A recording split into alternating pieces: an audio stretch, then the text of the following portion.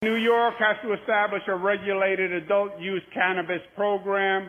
It generates approximately $300 million in tax revenue and creates good union jobs that we need. 44% of Americans 18 or older currently use cannabis. 63% of New York voters support the legalization of regulated adult use cannabis. Governor Andrew Cuomo supports it. Both houses of the legislature support it. It really comes down to how to do it responsibly. For the New York State AFL-CIO, I'm Darcy Wells, and this is Union Strong. Joining me now in the program is Nikki Kateman of RWDSU Local 338. Thank you for joining us, Nikki. Thank you so much for having me. So I want to talk to you a little bit first about, for those who may not be familiar with Local 338, can you tell me a little bit about who you are, who it is that you represent? Sure. We are an incredibly amalgamated union. We have a very diverse workforce. We're about 13,000 working men and women across New York State and northern New Jersey. So we represent workers in industries like food retail, pharmaceutical retail. We represent Duane Reade, located in Manhattan and surrounding boroughs. We also represent nonprofit organizations that represent the that serve the developmentally disabled. We represent assisted living facilities. So we are incredibly diverse, but we also represent medical cannabis workers. And talk to me a little bit about, how did Local 338 get involved in that representation? It was through your international, right? So the International Union, the United Food and Commercial Workers, they represent cannabis workers throughout the United States. We got involved in about 2013 in New York State when the state indicated that they were going to be passing legislation to legalize medical cannabis in the state. It was about a 2-year legislative fight, which ultimately culminated in 2014 when New York State passed the Compassionate Care Act. We partnered with advocates, drug policy reformers, and really we wanted to ensure that besides patients having access to good quality medicine, to make sure that they were living meaningful and fulfilling lives, but also that this was an opportunity to create new jobs throughout the state. The cultivation facilities are primarily located upstate. So this kind of became almost like an economic development opportunity to bring jobs to more rural parts of the state that have not had access to new industry, and then dispensaries throughout the state. So we wanted to ensure that there was a standard for the workforce. And the Compassionate Care Act actually included language requiring a labor peace agreement as a condition of the applicant's license, as well as the licensee's maintenance of their license. So we have labor peace agreements with most of the registered organizations that are operating in the state, which really helped us organize this industry. We have 3 collective bargaining agreements currently, and we are actively organizing a few other companies. So this was an amazing opportunity, and it's been an exciting opportunity, quite honestly. Now, your Secretary-Treasurer, Joe Fontano, he testified at a few hearings, I think. I know I heard him at one of the hearings in particular. My name's Joseph Fontano, and I am here on behalf When he was testifying, he talked about how the union initially got involved. Part of our initial involvement was inspired by a longtime colleague who was suffering from terminal cancer. Can you speak to that a little bit? Sure. In addition to some other factors, but one of the factors that kind of brought us to this conversation was a longtime colleague who was actually my first mentor at Local 338. He kind of ran the departments that I now have the privilege of running. Steve Pesnick, he was diagnosed with pancreatic cancer. And as you know, it's a really horrific, disease to have, and he passed away in 14 months. We spent a lot of time with him towards the end of his life, and we saw the difference that the disease had on him. He went from, being a very robust man, to at the time of his death, he was about 119 pounds. And really we saw the fact that a lot of why he wasn't able to fight the disease was because he was weak. He was sick all the time from the treatment. And he was recommended cannabis as a something to help him, be able to eat and keep the nausea at bay. But for family reasons, he did not want to take it. He was worried about the impact it would have on his family. Just like the stigma attached? Just the stigma attached to it. The fact that at the time it was medical cannabis hadn't been legalized yet. So he didn't have access to it. He would have to have gone to the illicit market, and it made him very uncomfortable. And it kind of brought us to the conversation about medical cannabis needed to be legalized. We know it could have changed his life. He might not have survived, but it would have made the end of his life much, much different. So this became a very personal issue for us. Yeah. Besides, job stuff aside, economic development aside, unionization aside, it became very personal for us. Well, thank you for sharing that. I appreciate it. Also, what I thought was interesting out of the testimony that came up that I wasn't aware of is Joe Fontano talked about members with the retirement accounts, trying to set up the retirement accounts with the banks. What's going on there? So we were advised by attorneys that we actually cannot include our cannabis members in our pension plans or an annuity because according to the federal government, we'd be laundering money for drug cartels, which is amazing that the federal government thinks retirement plans are ways to launder money. So I guess people are getting innovative, but which is obviously does a disservice to our members. So in lieu of having the opportunity to include these members in these programs, what we've done is we've negotiated almost a stipend. So the amount that the employer would have been contributing to our pension or our annuity, they instead get as a stipend, with the hope that those workers are then investing in a 401k that they set up through another bank. Unfortunately, we have had members tell us that they themselves are having difficulties finding banks that will be willing to establish a 401k for them because they have to disclose where they work. And there are a number of banks who are very nervous about taking money from the cannabis industry. So we're in a predicament. Predicament around the banking issue, especially with making sure, we're committed to, ensuring folks have the ability to retire with dignity. And this has been a barrier, but we're trying to get creative.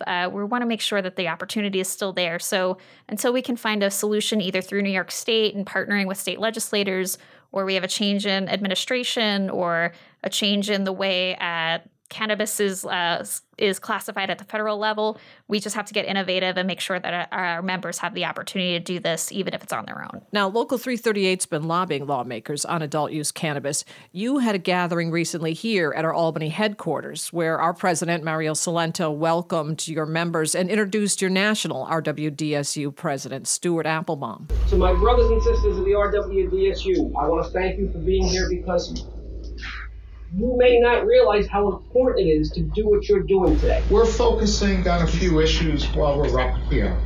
We're talking about cannabis.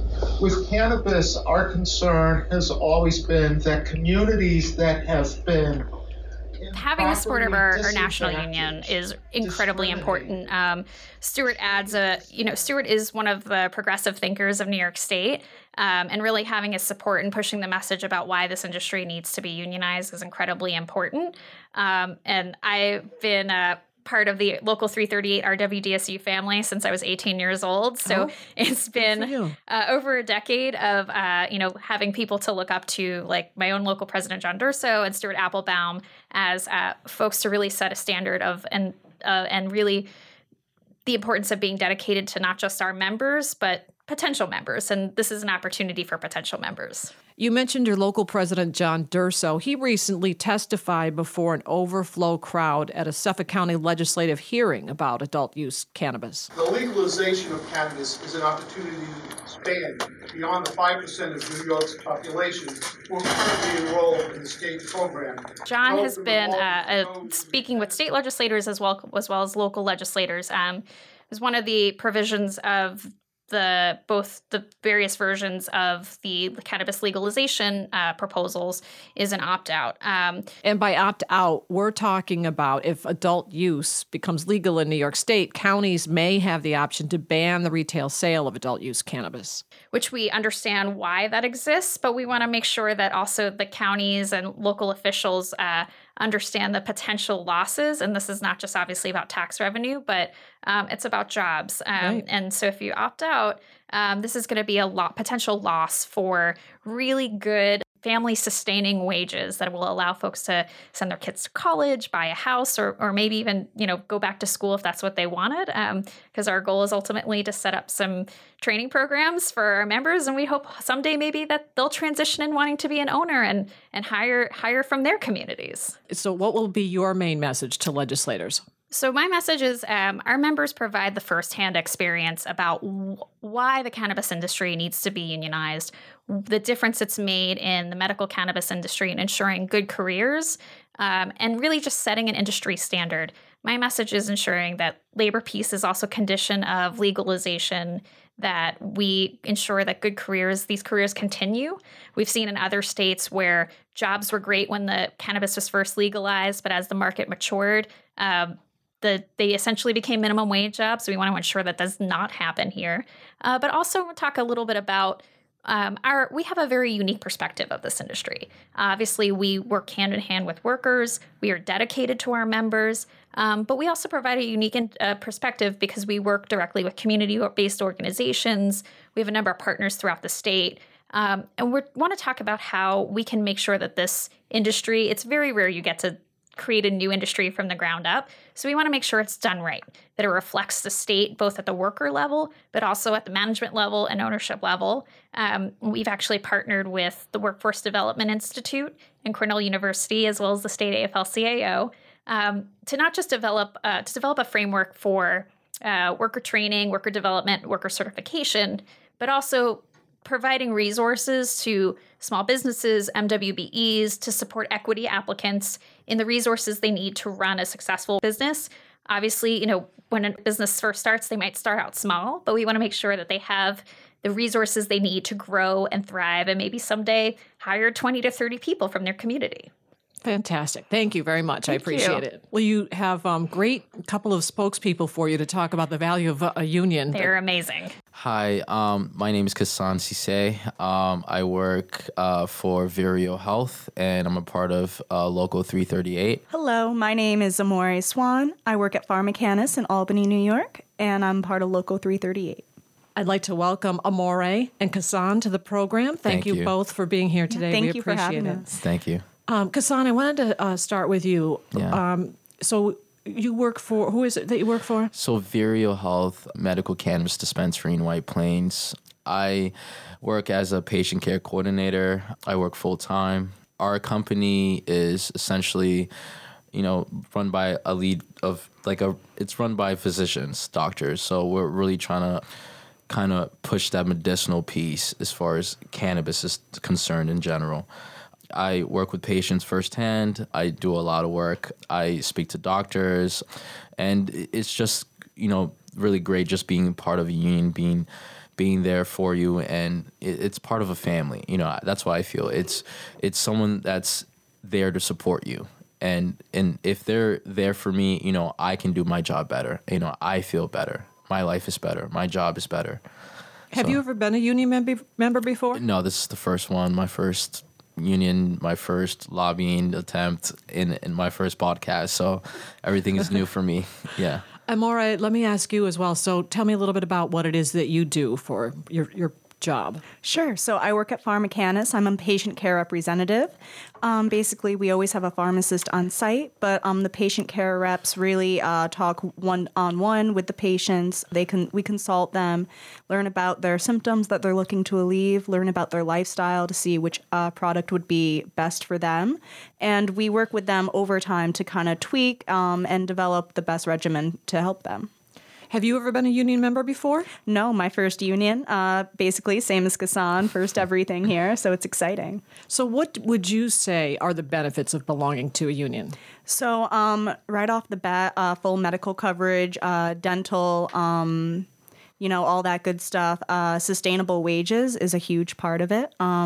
Paid time off when, you need it, you get sick, which happens when you're working with the public. And just a sense of security. Like Kassan said, it's a family. I feel like I'm being taken care of, and I can focus then more on my job and doing the best I can do with that. Kassan, what will be some of the things you'll be trying to get across to legislators when you lobby? With the bill moving to adult use, we want it to be unionized. We want these workers, my friends, my colleagues to, have someone there for them, have the support that I have. It's more about a person to person, living a better life. Right. And Amare, can you tell me what will you be saying? I mean, you get an opportunity to speak one-on-one with legislators. Mm-hmm. What will be your message? Basically, there's this stigma surrounding cannabis in the state, and I just want to, kind of get across to them that this isn't just, some recreational thing. This is an expanding job market that can supply jobs, sustainable jobs that you can support a family on and you can grow in and, improve personally. And it can really benefit the populations, the communities that have been affected negatively by cannabis so far. Amore and Kassan, thank you very much for being on the podcast. We really appreciate your insight. Thank you. Thank you. Thank you. Thank you. Okay.